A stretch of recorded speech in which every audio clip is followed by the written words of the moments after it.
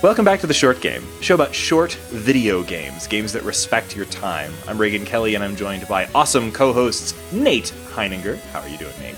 I am doing well, and always making sure now to carry an extra tank of gas in my car. I have been inspired by the game that we're covering today. Be prepared. And Laura Nash, how are you doing, Laura?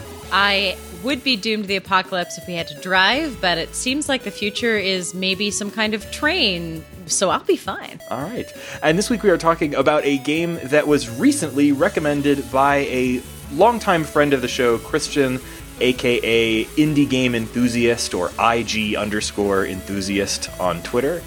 So thank you so much, Christian, for recommending yet another totally awesome game. And the game we're talking about this week is Far Lone Sails. Christian, you've done it again. This is awesome.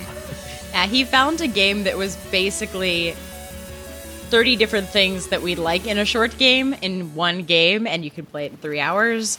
And everybody who played it, all three of us, were like, yes, we see why Christian recommended it for our podcast. Within moments. It was extremely our shit. It is extremely our shit. It is made in a lab to be on our podcast. Yes. I was like 3 minutes in. I was like, cool.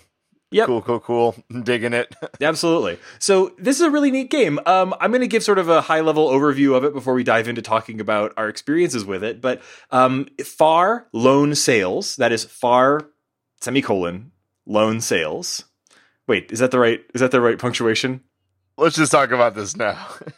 My biggest quibble is the name of the game, because I cannot remember it. Right? It's not the greatest title. It's far and it has the word sails in it. We've called it Forlorn Wolf at one point, I called it. Why not? I'm getting shades of Brothers, A Tale of Two Sons again on this. Just a name that doesn't mean anything. I think in terms of like bad titles, Brothers, A Tale of Two Sons is just slightly worse than Far Lone Sails. Far Lone Sails is a accurate name in terms of tone, but it is just so very forgettable. Developers, you don't need a two-part title if this is unless it's a new game in a recurring series. If this was Battlefield Lone Sails, then yes, sure use the thing. But you could have just called this Far, or you could have just called it Lone Sails. Either one of those would have worked. Why did we need both? Now I have to say Far Lone Sails a zillion times in this episode. What have you done to us? You wouldn't have known.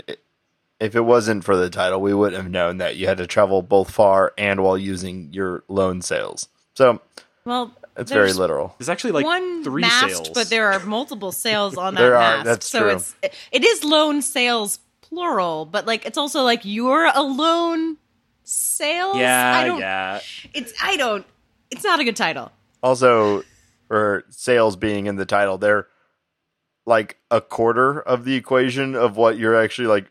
They're actually the least thing that you manage in this game too, is the sails. If it was like shitty engine, I think that would have been more. This ain't no Abzu. It's not like sail your boat on a sea of pirates and avoid fishes. That is not what this game is. Far, hope it don't break.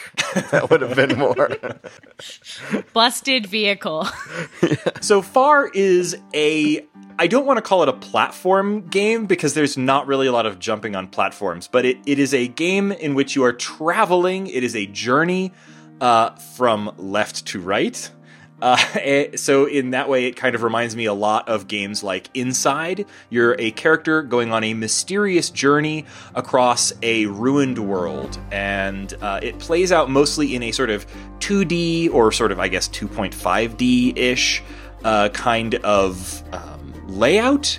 But the twist, or the thing that makes this game stand apart from games like Inside, is that in this game, you're not just running, jumping, solving puzzles, and making your way across this world.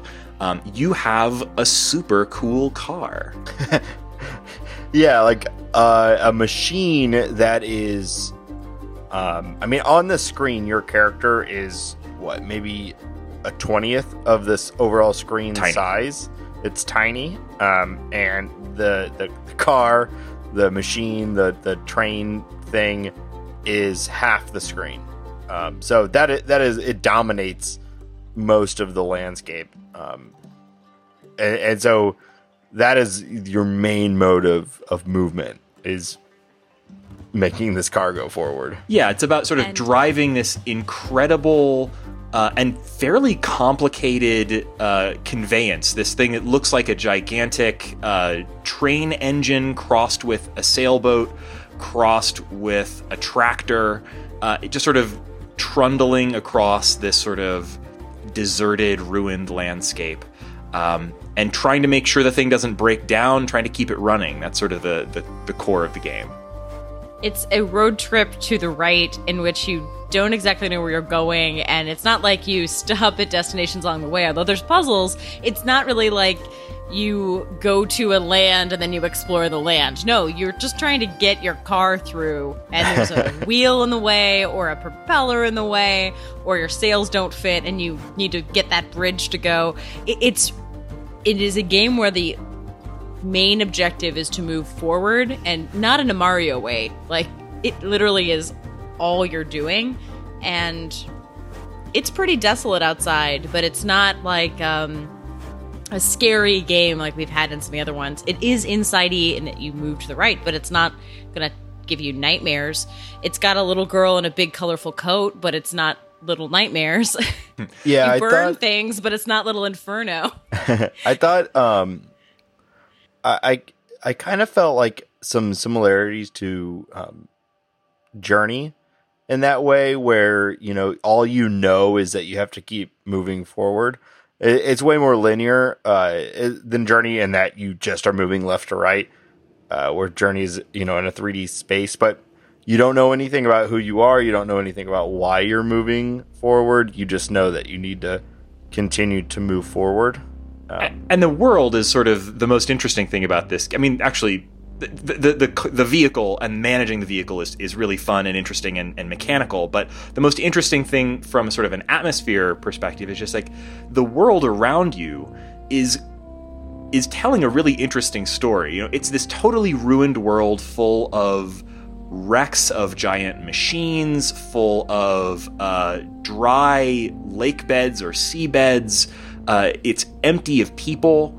It's clear that there were people here and now they're all gone. And so it's this really interesting, like, what happened here? Why is this world like this? And why is this little person, I kind of assumed it was a little girl, but that may not even be the case. Why is this little person driving this massive machine across this wasteland? It's sort of mysterious and atmospheric and really interesting. Kept me involved in the whole process the whole time. Yeah, and you don't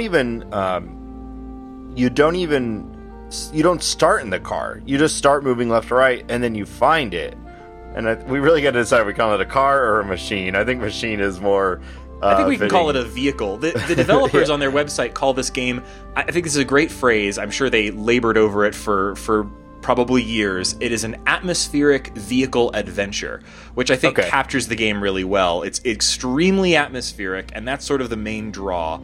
The vehicle is your main interaction, and in terms of what type of game this is, it's really hard to put a label on it, but I think adventure is as close as you could probably get without making it quote unquote like, you know, like LucasArts style point and click adventure. Yeah. It's an adventure game, but it's not an adventure game. Something that really bothers me in most post-apocalyptic games is that you either are spending all your time on survival, and that means killing things, or you're spending a lot of time on investigating what happened. And this game isn't really super concerned with either. It really is a game about momentum, moving forward, and unlike a lot of games that get very pretentious where you're just sitting and watching things happen and you don't really have to take a active choice in anything, you're kind of just letting the game happen to you.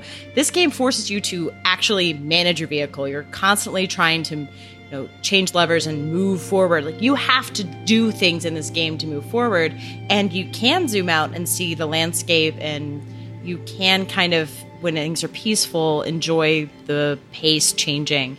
But it really isn't one thing or the other. It doesn't just make you sit and wait and think about the end of the world, and it's not saying every 2 seconds you're going to die. This game is not about killing you every 5 seconds. It is about you moving forward. Yeah, there are no enemies in this game, which is like I keep comparing it to Inside because I loved Inside, and I felt like there was a lot of shared DNA here. But one of the biggest differences is Inside delighted in killing you, and that was part of the fun of the game, was that the world was out to destroy you, and the deaths of that game were amazing.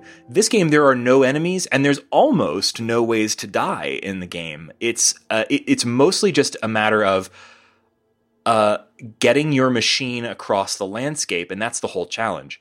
Maybe we ought to go ahead and talk about managing the vehicle, the machine, because that is sort of the meat of the game.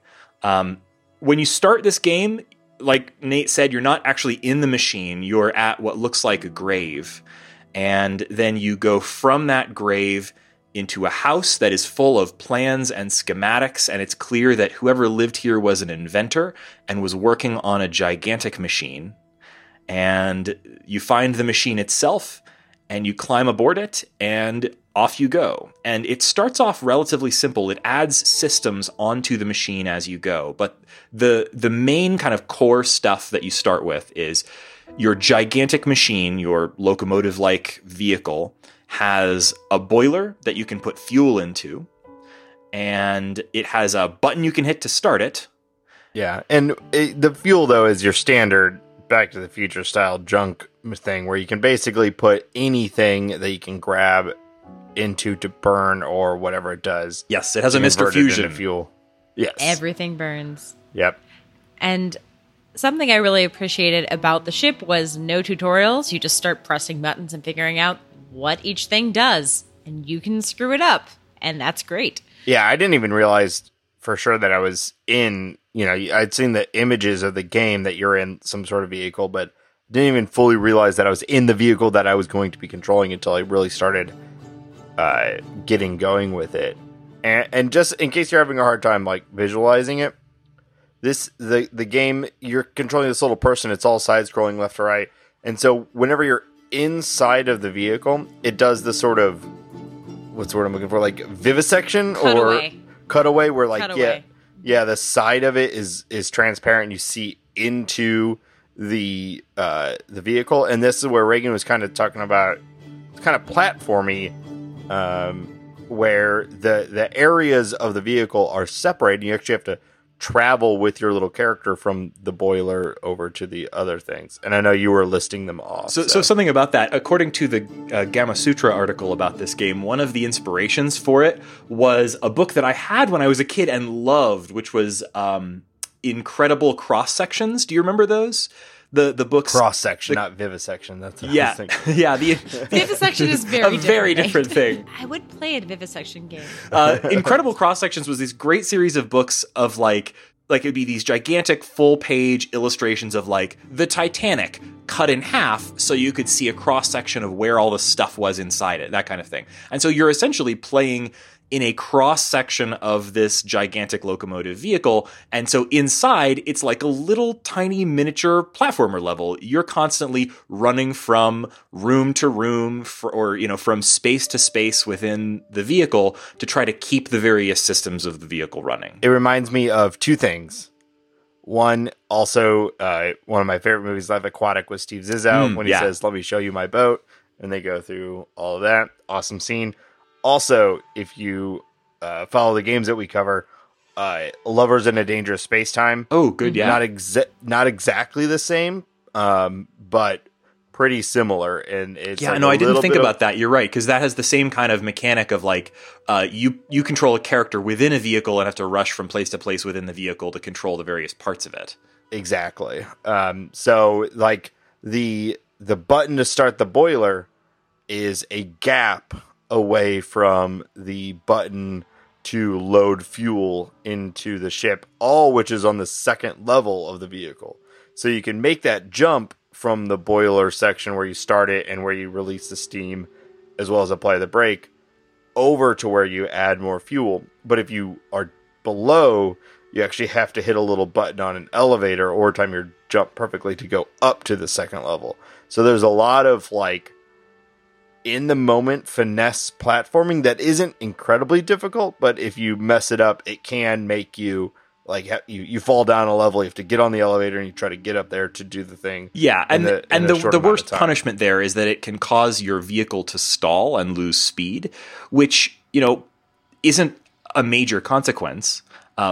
Your character isn't dying, but part of the joy of this game is like figuring out the systems of the ship or whatever well enough that you can then get your vehicle up to speed and cruising along, and you're just doing little bits of things like perfect timing to manage the steam, manage the boiler, manage the fuel, keep the like throttle pressed or whatever you call it.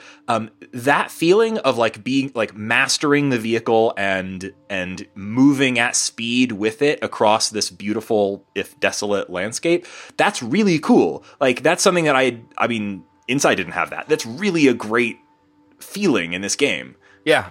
And once things are really churning along, that's the times when I would hit the top. I was using a controller, and I was kind of zooming out and looking at the landscape and enjoying it as we puttered along, because I knew nothing was going to be on fire in the next 30 seconds. So I could kind of enjoy the weirdness of the world and take a look outside. You can't do that when everything is sparking, but... Yeah, I don't think there's any other game that is like this. When you have everything going like that, it just feels so good and so strange and so satisfying. I think of like I can't think of a specific example, but there's all those movies of like steampunky sort of things where there's like that weird engineer who's pulling a ton of levers at the same time and like throwing coal into the thing, and everything is like kind of on fire but also running at perfectly at the same time. You just feel like your whole vehicle is falling apart and you are just barely keeping it running. It is so much more interesting that they play with scale and that you're controlling this by jumping up and hitting stuff with your head and, pulling levers with your entire body. And the fact that the fire hose is pretty much your entire size. And when you shoot it out, it's 4 times bigger than you. That's so much better than if you were in a tiny cabin and trying to do it at a very small scale, pulling a lever you can handle. It is so much more fun for it to be big. Yeah, it's like Space Team, but if your phone was the size of your house, like it's Space Team is great. Yeah, it's such a really neat mechanic, and I love that they continually add new systems to your vehicle as you go. I don't think this is too much of a spoiler to talk about some of these because they do come a little later in the game, but obviously the first one that you get, which is sort of the name of the game, is that you equip you're starting to run out of fuel, and you equip your vehicle with sails, and the sails only work if there's wind, but if there is wind, then you can turn off the engine of the machine and just sort of let it run. And those moments are probably the most quiet zen moments in the game. It does a really great job of sort of going back and forth between these like frantic engine management, my stuff is on fire parts, and these sort of chill, oh good, everything's working again, and I can put up the sails and just glide on through a beautiful landscape. Balancing those two kind of vibes back and forth was something this game did really, really well. Yeah, it's like, in those games, Brothers has it, but I think Journey has it as well, where they put like a park bench in it for you to sit and sort of just like soak it all in. I always think of Eco with that. Eco, yeah. In between moments of stress or meditation rocks. Yeah, exactly. It's like that, but it's built in. I mean, I guess technically you don't have to unfurl the sails, but you probably should.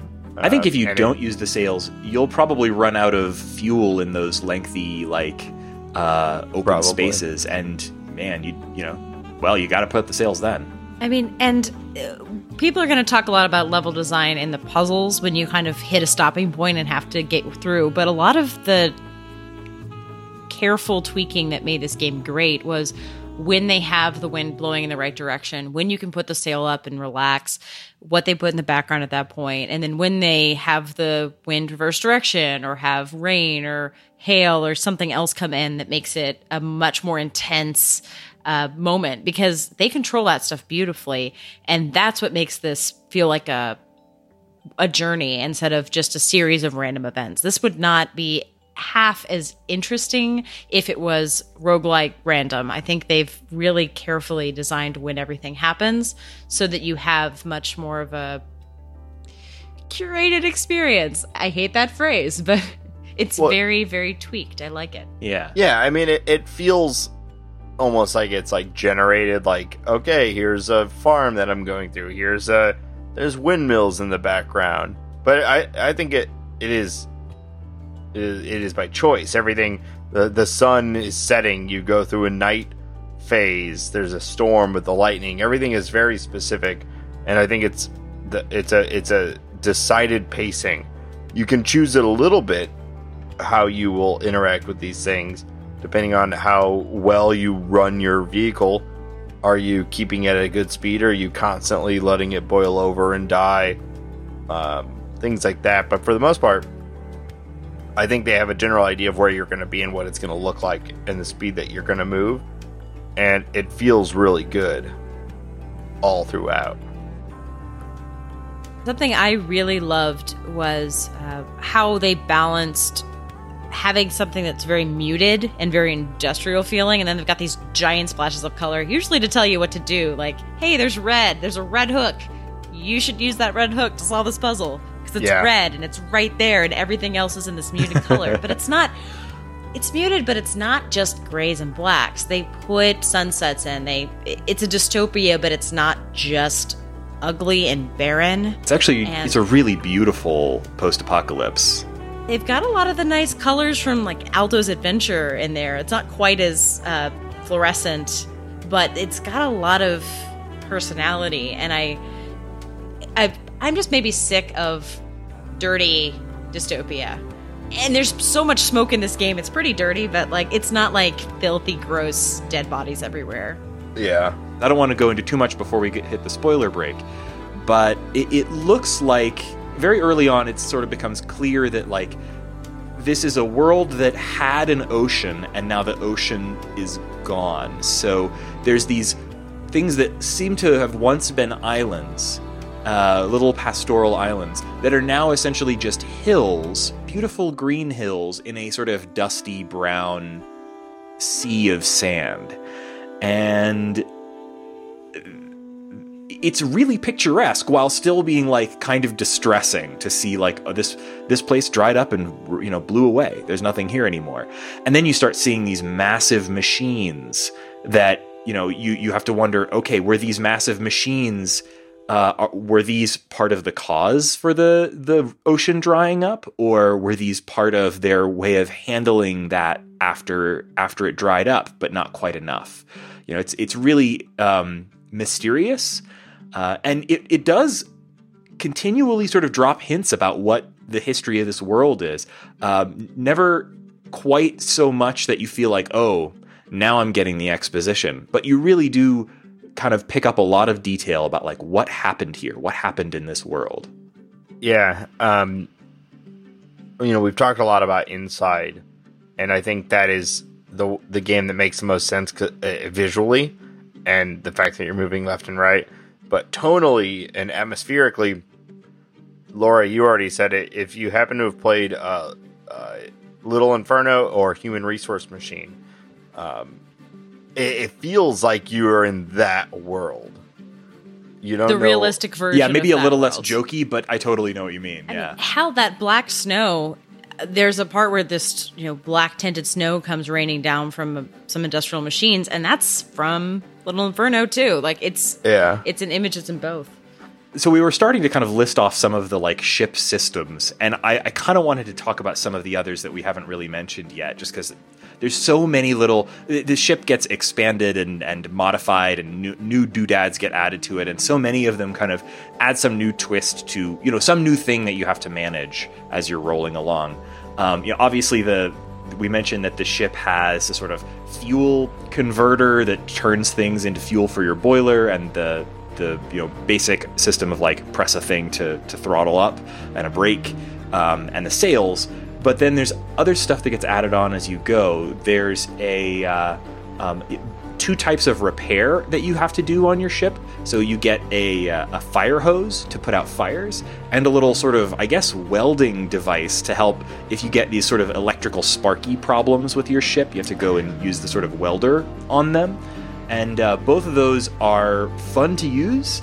And anytime something would go wrong with the ship, it was a matter of like, okay, do I have time to like let it ride and continue, or do I need to go fix this thing right away? And then later on, you add this cool vacuum to the back of your ship. One of the most time-consuming things early in the game is having to stop the ship to go out and get fuel, walk it back into the ship one piece at a time, because you can only carry one at a time, and then put it someplace where you can store it until you're ready to burn it. Well, getting the little vacuum saves you having to do that. You can just roll over or something and it goes straight into a little holding room. You still have to go and put it in your fuel bunker or whatever. So, am I forgetting anything cool? There's some winches on the front and the back of the vehicle that you'll use for various winch things, pulling things or pulling yourself towards things, as you would expect a winch to do. And if you want, you can use those little hook winches to pull the vehicle along. You go incredibly slowly, but there are some situations where it's convenient to be able to literally get out of the vehicle and like pull it backwards 5 feet, that kind of thing. Yeah. Honestly, one of my favorite things about the ship was there are these hooks everywhere that are for decorative purposes, and you're picking up stuff everywhere. It's a lot of stuff you're supposed to burn, but sometimes you pick up something that seems very antique in this dystopia, very handmade, very curated. And you can keep your potted plant or your sailboat and hoard them, or you can burn them. Or the radio. I loved the little radio. Radio, you can hang lights up so that your ship isn't quite so dark when you have nighttime. Like it feels like a way to make it your story. Yeah. And there's not often a lot of opportunity in these kind of games for that. Yeah, the hooks actually, like, they have a utilitarian purpose. Yeah, there's hooks in almost all of the rooms, but particularly there's hooks near the fuel system, because you can put your fuel on those hooks and then you don't have to jump over it every time you go from one place to another. But you're right, there's hooks in the in the entryways of the ship, and there's hooks in the bedroom. The ship has a bedroom. It's the only useless room in the ship, except it's so cute that she has a little bedroom in her ship, and you can go and hang things up in the bedroom. I loved that. I put the little radio and a potted plant in there, and those stayed with me for the entire rest of the game. Yeah. It is also, if you start the game, if you have to stop and restart, you start in the bedroom, like getting true. up in the room.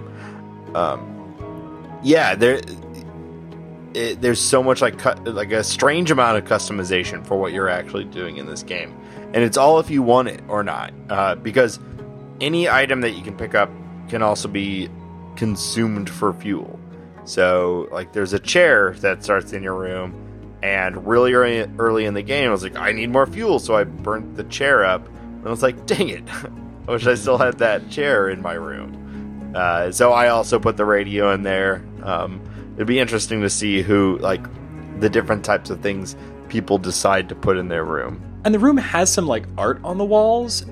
What I love about the ship is so obviously, like, this little girl did not build this ship herself. You start the game standing in front of what appears to be a grave, probably of your father, and because there's a portrait of a man at the grave. And then the ship, if you go outside the ship, on the prow, there's a cute little stick figure drawing of what looks like an adult man and a small child. And inside the ship, there's that bedroom that's clearly been decorated for the child. And there's something kind of like sad and touching about this. It's clear that like this child and her father or whomever built this machine together to take a journey together, and that didn't happen. Something happened to the father, and she's going on alone. And that was poignant right from the very first moment, and it added this little emotional dimension to the game that, like, looking at something like Inside, which, while I love that game so much, like, it's a bit more mysterious as to, like, what is this kid doing? Why is he going here? Why is he going from left to right? You don't know why the little girl is driving this gigantic machine across this barren landscape, but you do kind of know sort of what started that journey. Like there was a plan with her and this adult, this probably father figure, and now he's gone and she's trying to continue it alone. Side note, I was doing additional research while you were talking and found out her name is Lone. Oh. I was like, is it a girl? And it was like, her name is Lone. They don't give you names for almost anything in this. I wonder where they probably did hide that someplace. I found that. So the company that made this game is called Okomotive. This is their first game. And there are some subtle details. For example, at a later point in the game, there is a area where you can see sort of a gallery of paintings of machines, and the machines have labels. And there's a painting of your machine, and it is labeled Okomotive. And so the vehicle in this game, they don't call it this on the website for the company, but the vehicle is called an Okomotive, which I think is a cute name. There's a lot of it's clear they thought about lore and then kind of decided, well, we don't need to drop a whole lot of it in this game. Yeah, let you find it for yourself if you want to. Right. Or not. With the name, Lone, I don't know where we would have spotted that in the game, but I guess it's nice to know. Makes me feel a little worse about making fun of the name of the game. No, I don't know. It's still pretty No, bad. it's still pretty bad. It's still yeah, bad. that doesn't change it. Although, Now, Lone Sales is now, I guess, a description of the sales. action of the game, right? Yeah. Yeah. Or Lone Sales? But there's a colon. Lone Sales Far Yeah. would have made more sense. Yeah. It's Dr. Langeloff all over again. Yeah. So we've talked a lot about running the vehicle and kind of what gets you out of the vehicle. There's two things that primarily get you out of the vehicle. One is you need to get more fuel, but also there are pre-constructed obstacles. You might call them puzzles. Some of them are more puzzly than others.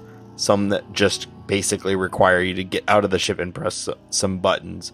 But they are, I believe, dedicated pacing things, as well as something that give you a little bit more to do than just running around pressing buttons in your ship. I know there's other games that have done this, and it's just that this happens to be, and this is not a great comparison, but this just happens to be the one that's in my brain because I've been playing it lately. This has that kind of Titanfall 2 kind of vibe, where you have a gigantic machine and you have a tiny person, and you have to get them both from point A to point B, and so often tiny person has to go places where giant machine can't go, or giant machine has to go places where tiny person wouldn't be safe.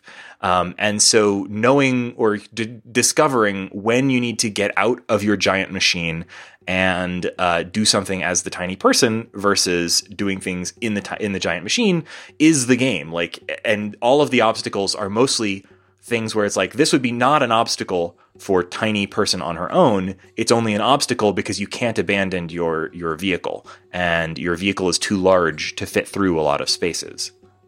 Yeah, they have little tiny barricades, so if you decide the solution to a puzzle is to run to the right, and you're going to hit some kind of tree that's going to keep you from moving. Yeah, I found eventually you hit an invisible wall where Lone just stops walking. Yeah, they usually stick a stick in the way or something that you just hit. But it's, sometimes the ship will, at an appropriate speed, just ram through things, and sometimes you'll hit it and you'll stop. And the answer is to build up all your speed and hit steam and ram through. And the other 50% of the time you do that and everything in your ship catches on fire because they're that was not the answer to the puzzle. No. But I'm telling you, sometimes it is the answer. Sometimes there were a couple of times where I got stuck, and that was all it was. I just didn't think to ram it. I was 2 feet too far to the left, and I needed to move forward and hit an invisible button. I was like, oh. Yeah, I found that most of the time, if Lone, as we now know her name to be, was involved in the puzzle, you would see little ramps and little things on the screen. It's almost always get out of the vehicle and find a little tunnel or a little series of ramps to go up and press a button. if there were no ramps visible, then I knew I just needed to get more speed with Yeah. my car. And that like concept literally never failed me. I was right every single time. Yeah, not a like difficult puzzle game. You notice that they did not call it a puzzle game in the description on their website.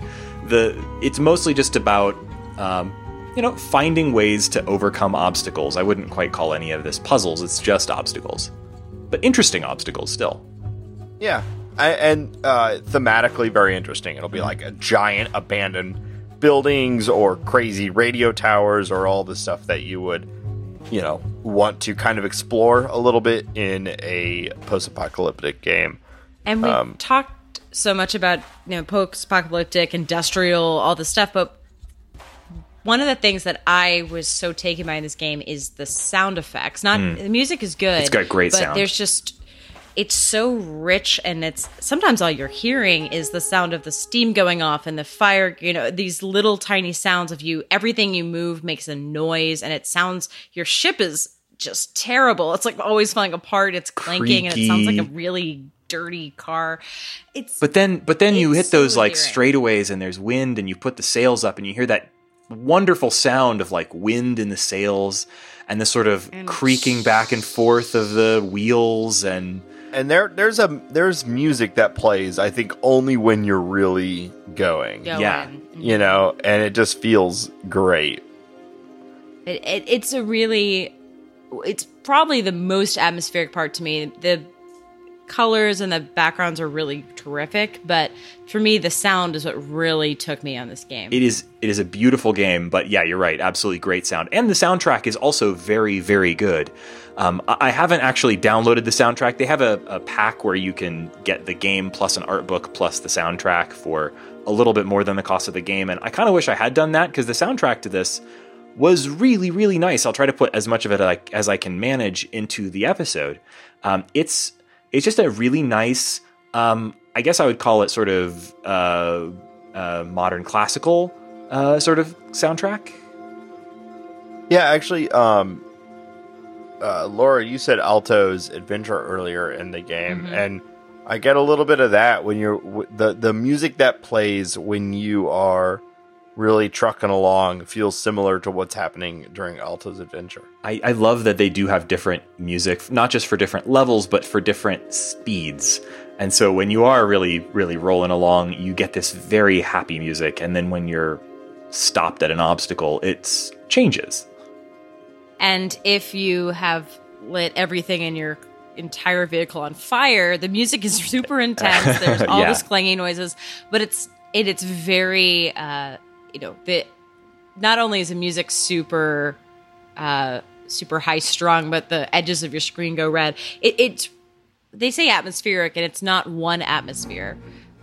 Shout out to the credits actually include all of the different band members who do the music, including a flugelhorn player and a mandolin and a double bass, which I didn't know was a thing.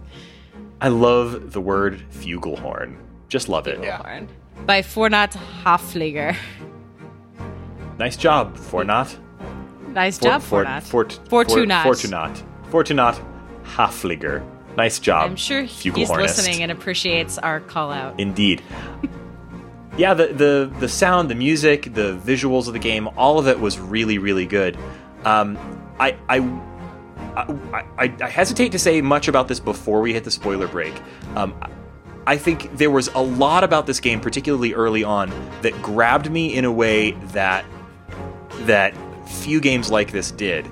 I don't think it nailed the landing in a way that, in quite the same way that we were constantly comparing it to Inside.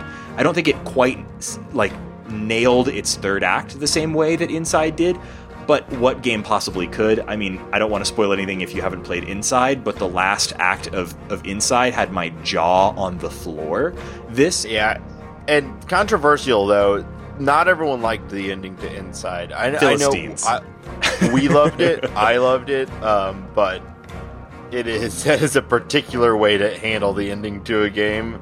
And they went for it with Inside. They did. This game still has has what I consider a really good ending, but it's not the like jaw-dropping ending of something like Inside. But I don't think it is ever promising a jaw-dropping ending true. whatsoever. True. You never expect to be, it is not Westworld. No. This game is not about the twists. It's a little more like Journey, and like, the journey is the destination. You will stop. That's not a spoiler. The game has to end. Yeah, it's a good ending. We'll talk about it post spoiler break. We'll talk about it after the spoiler break. I don't want to talk too much more about the ending. But it's a great game start to finish. The game is 3 hours ish, which is, and it's available right now on Steam for Windows, PC, and Mac for $14.99.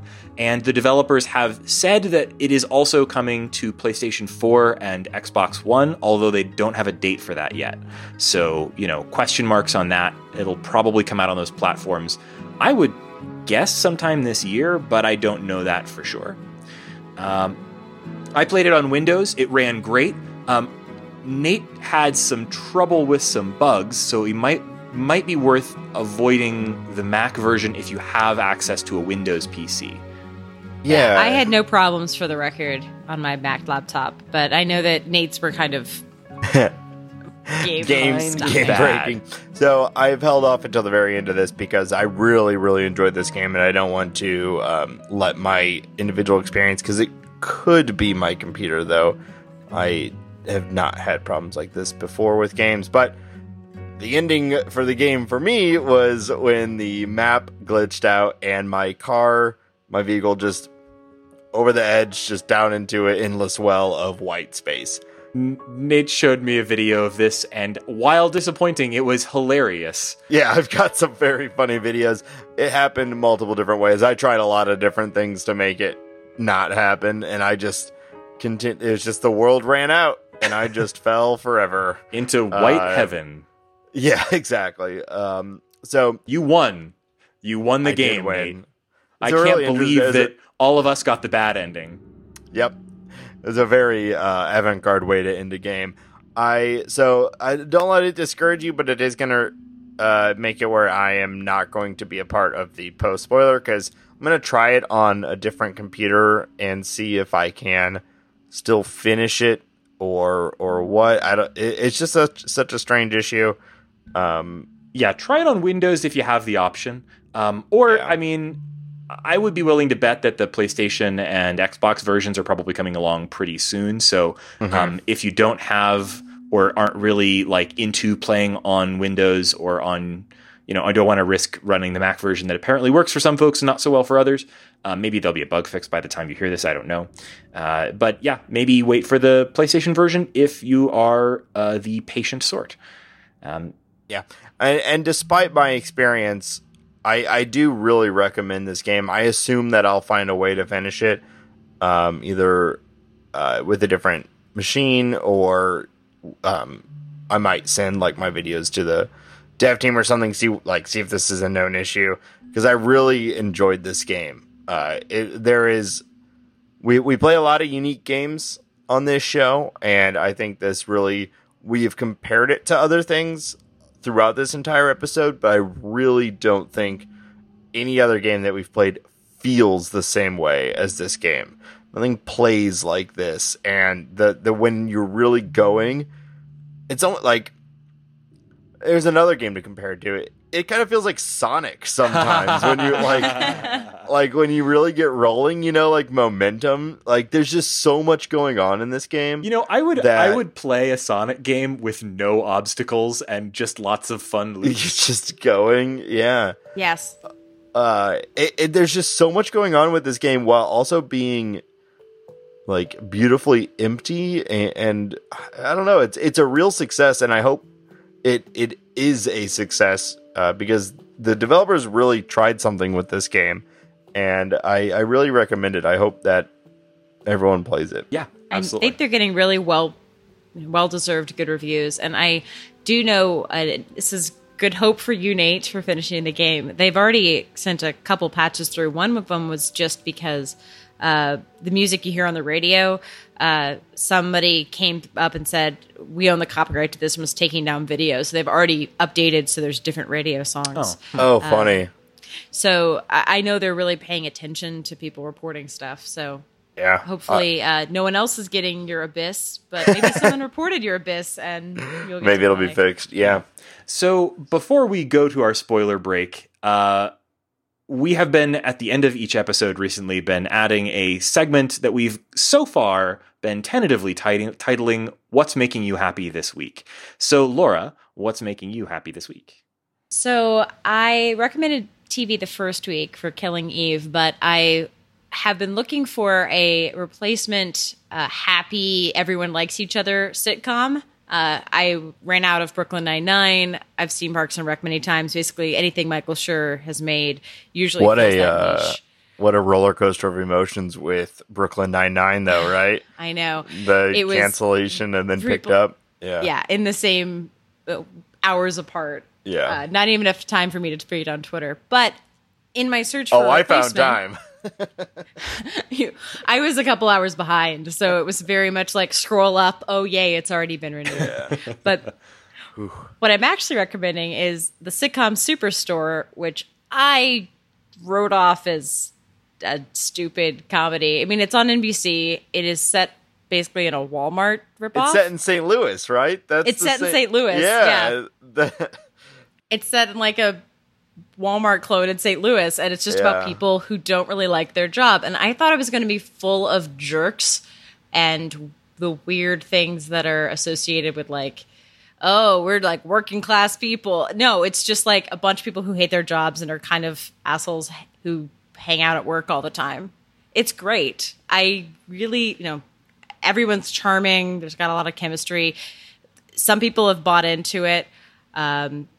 It's a good ensemble comedy, and I really feel stupid for just ignoring it for 3 seasons. Wow. Well, your last recommendation, Killing Eve, was so solid that I might have to take this one too.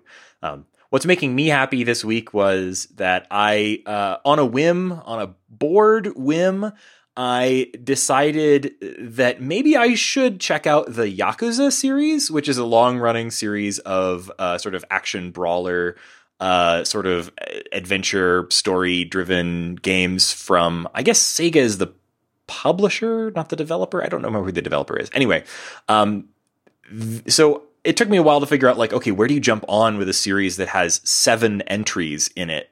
And all of them are pretty big, long games. And so I decided to jump in with Yakuza Kiwami, which is a remake of the very first game and is only $20 on the PS4. I think they were, making a wise decision there to try to bring people into the series with a modern remake of this old PS2 game that is, inexpensive but it's really, really nicely produced, well done game. I'm really liking it a lot. The main character is so over the top, like hard ass. Kiryu is this very hard ass Yakuza type, but the story is this wild, over the top Yakuza mob story. And he's this incredibly violent guy, but they really want to make sure that you like him. So they do things like, for example, in the first third of the game, he rescues an adorable orphan, and then not 10 minutes later, rescues a puppy from being stoned to death by mean, bad mobsters, and then gives the puppy to the little girl. And it's like, okay, Kiryu, we know that you're a Yakuza with a heart of gold. It's so over the top and so silly, and yet it's a lot of fun. It's the opposite of a kick the puppy moment. Oh, really is. You actually save the puppy moment. Yeah, it's super fun. Like, I didn't know this was what I needed. I kind of downloaded it because I was like, oh, that's cheap and I've got nothing to do right now, and I'm really digging it. So I'm probably not going to play all 7 60-hour Yakuza games, but I enjoyed saving the dog. It was fun. So I've got my $20 worth. Nate, what's making you happy this week? Yeah, I've got something that's been making me really happy. I got a new little a musical toy here. It's a I know what that is. It's by a company called Teenage Engineering. It is a little, they make a whole series of these things called pocket operators. And it is a synth and drum machine that can fit in the palm of my hand. They've built the entire case, the entire sort of, all the mechanism is built into this LCD display. And so it looks like a super old school like calculator. It looks like a broken Nintendo Game & Watch. It does. It's like an exposed chipset. But it's actually a 16-note sequencer. So this is the P012 by Teenage Engineering. And so this is just like a really simple beat that you can do with it, though. Oh, it's got blinking lights. Now that's exciting. Oh, yeah. So, well, it's a 16 note sequencer, so you can see it's running the sequence on the board. Oh, neat. And then it's got different functions you can, or effects you can patch in.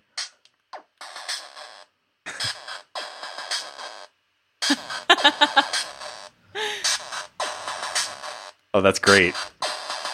Yeah, it's awesome. I have seen some videos of folks playing around with those. They have a whole series of them, and you can apparently daisy chain them with chords so you can have them all play together. You can make some really, really neat chiptune music with those. Yeah, I believe I solved a puzzle involving those at an intern puzzle day in Seattle for Microsoft. Oh, neat. Yeah. Those are really, really cool. Nate, I'm glad you got one. Really You'll have cool. to send me make some piece of music for the show and send it to us, and we'll include it on this or a future episode. This is just the drum machine. It's just called Rhythm, but I'm going to get more of them. And yeah, you can daisy chain them. So a fun little thing about them. So it has a little LCD display where they all have these like little characters. So it has a sewing machine on it. I don't know. It's amazing. This little guy who every sound you make, it like has a little visual of him like hitting little hammers on things. It also has a clock, and this thing can act as an alarm clock. Nice. So. Useful. That makes it a practical purchase, right? Yeah, exactly. It was worth it. So this is making me super happy. Man, me too. Well, thank you guys for joining us this week on The Short Game. If you're interested in sticking around, we will have a spoiler section post right now. So thank you for joining us on this episode of The Short Game. I'm Reagan Kelly. You can find me on Twitter at ReaganK. That's RayGank. And you can find our show on Twitter at _shortgame, which is a great place to let us know what games you think we ought to be playing. So thanks again to Christian on Twitter. That's at IG_enthusiast on Twitter for recommending this game, which we totally dug. Thanks again, Christian. If you want to be like Christian, drop us a line on Twitter or on our website, www.theshortgame.net, where there's a contact form, and you can let us know what games you think are short and good. And Nate, where can people find you? You can find me on Twitter at NateSTL. And Laura, where can people find you?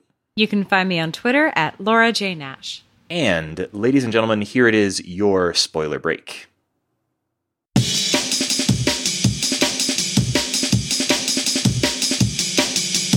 So, what do we think actually happened in this world? It seemed like the ocean is dried up, but it's not as if there's been, nuclear fallout. There are rams. There's no people whatsoever, but it seems like this girl's been abandoned almost, or that the landscape is desolate. Like maybe everyone has moved on and she couldn't leave for some reason. Like, my headcanon, this is kind of dark, like her dad was sick and she stayed with her dad until the last moment. Yeah. And then she took off after everybody else. It seems like, you start the game in that area that seems to be like a dried up sea. At first, you start seeing these gigantic machines that turn to be the sort of super tankers with legs. And I thought, they mechanized to the point of killing the world. But actually, I think that the machines with legs came later. It seemed like it was a sort of like, well, the world dried up. I mean, we've seen global warming. Like, And you need landwalkers because there's only no have boats. Yeah, you can't go from place to place on boats anymore. So they've got these gigantic legged boats. And the machine, there's one part where you go and you get your wheels replaced and they give you the achievement, Pimp My Ride. And to me, that was literally a place to convert sailboats into cars. I think you're probably right. Yeah. Or, yeah. Repair or conversion, at least. Yeah. So I think that the girl's dad was one of the inventors that helped create those gigantic legged boats. Because when you get into that one gigantic legged boat, there are portraits of the dad and his locomotive, the one that you're driving, along with what looked like another inventor. And it showed like later models were the gigantic legged walking super tankers.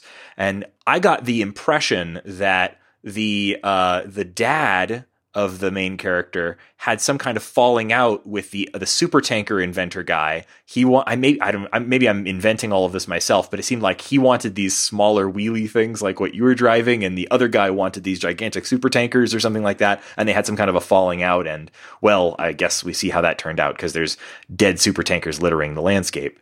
That's funny. I had a much more peaceful one where I thought, perhaps that your dad invented the little one, and because it was not as the oceans drying up was just affecting smaller areas, but then like it affected larger and larger areas, and you needed the big land cruisers to get everyone out, and you're just kind of like last, captain on the Titanic, last one to leave the ship. You're kind of the last boat out, or the little ones. For the little people, for the last people remaining are taking the little ones forward. Yeah, I think it's hard to really guess, but it does sort of seem like, maybe we should talk about the ending itself. Like, where is she going for all of this time? Well, she was trying to get to the ocean.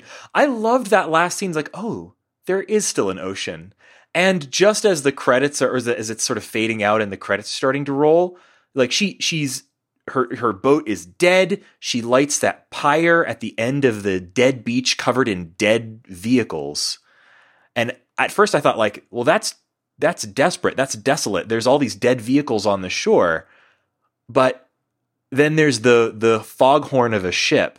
I'm like, oh, she was just trying to get to, somebody's there to pick her up.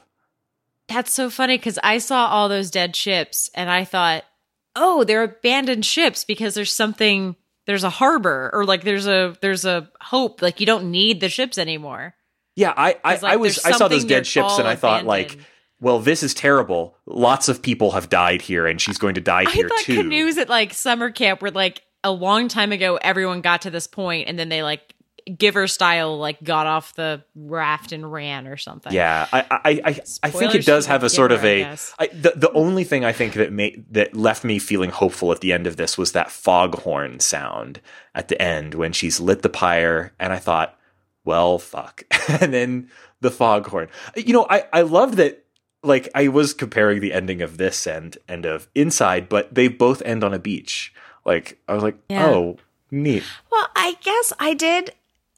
Maybe it's because my backstory was for the dad was hopeful, was like evacuation and everyone's out. Like it made me think she's maybe not the only one. She's just the only one. She's not the only one left in the world. She's just the only one left on this continent or something like that.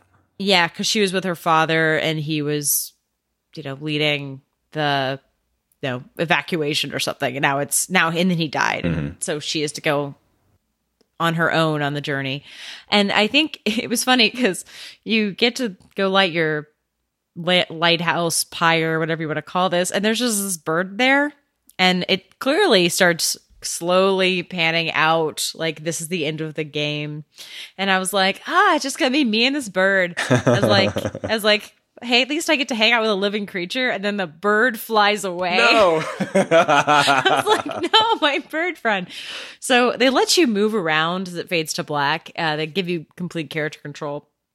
So I kind of was like, oh, wonder what happens if I put there's a big pile there's fuel left by the pyre, which is another hopeful thing to me. Like they give you fuel to put it. So then I put all of the fuel in the fire And I was like, oh, I'm a jerk. What if someone else comes? They're going to die because I wasted all the fuel.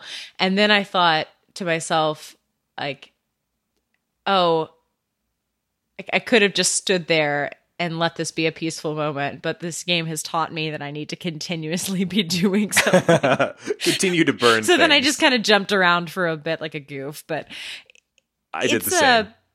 Yeah, when they let you move around, like, you can just do stupid stuff or you can have a meaningful moment. But it's just it's a funny thing that they let me have like a weird character beat where I was like, maybe I can just fill this up and it'll give me a different ending. I don't think so. But yeah. No, yeah. why? I loved the ending though. I really, really liked it. I when I negatively compared it in contrast to Inside, that is only because I think Inside has one of the best endings of a video game ever. This game had a fantastic ending for this game, and I really, really liked it.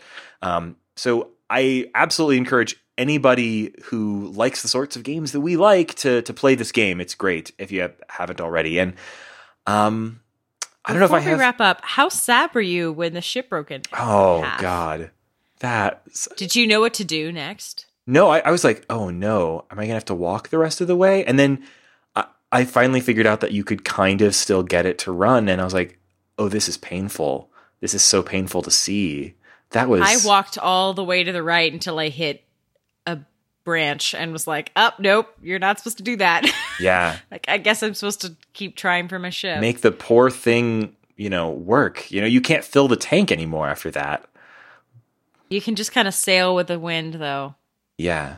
That was really melancholy. Like, it felt sad because that boat, I mean, it's sort of a cliche to say like the boat is like a character, but it's like a character. It's like the main thing that you relate to in the game, and it feels sort of like the girl's protector, And then when it finally breaks, it almost feels like it's, the poor boat gave up its life for you or something like that. I know that's sort of silly or cliched, but it was very emotional when the boat finally was destroyed.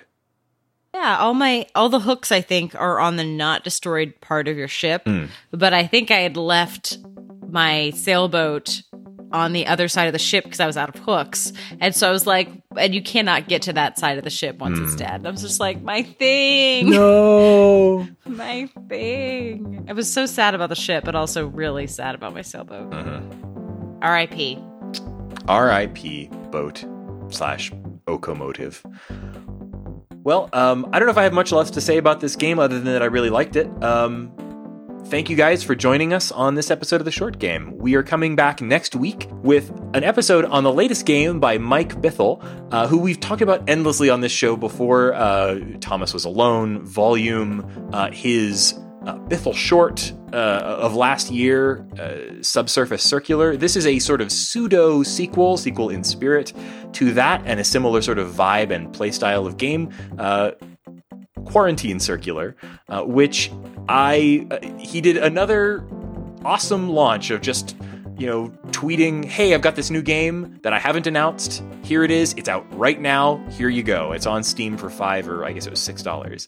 So if you liked his games, check it out. We're going to be discussing it in depth next week. It's probably going to be a very short section before the spoiler break. It's going to be mostly spoilers next week. So if you're interested, I would play that in advance if you got a second to do it.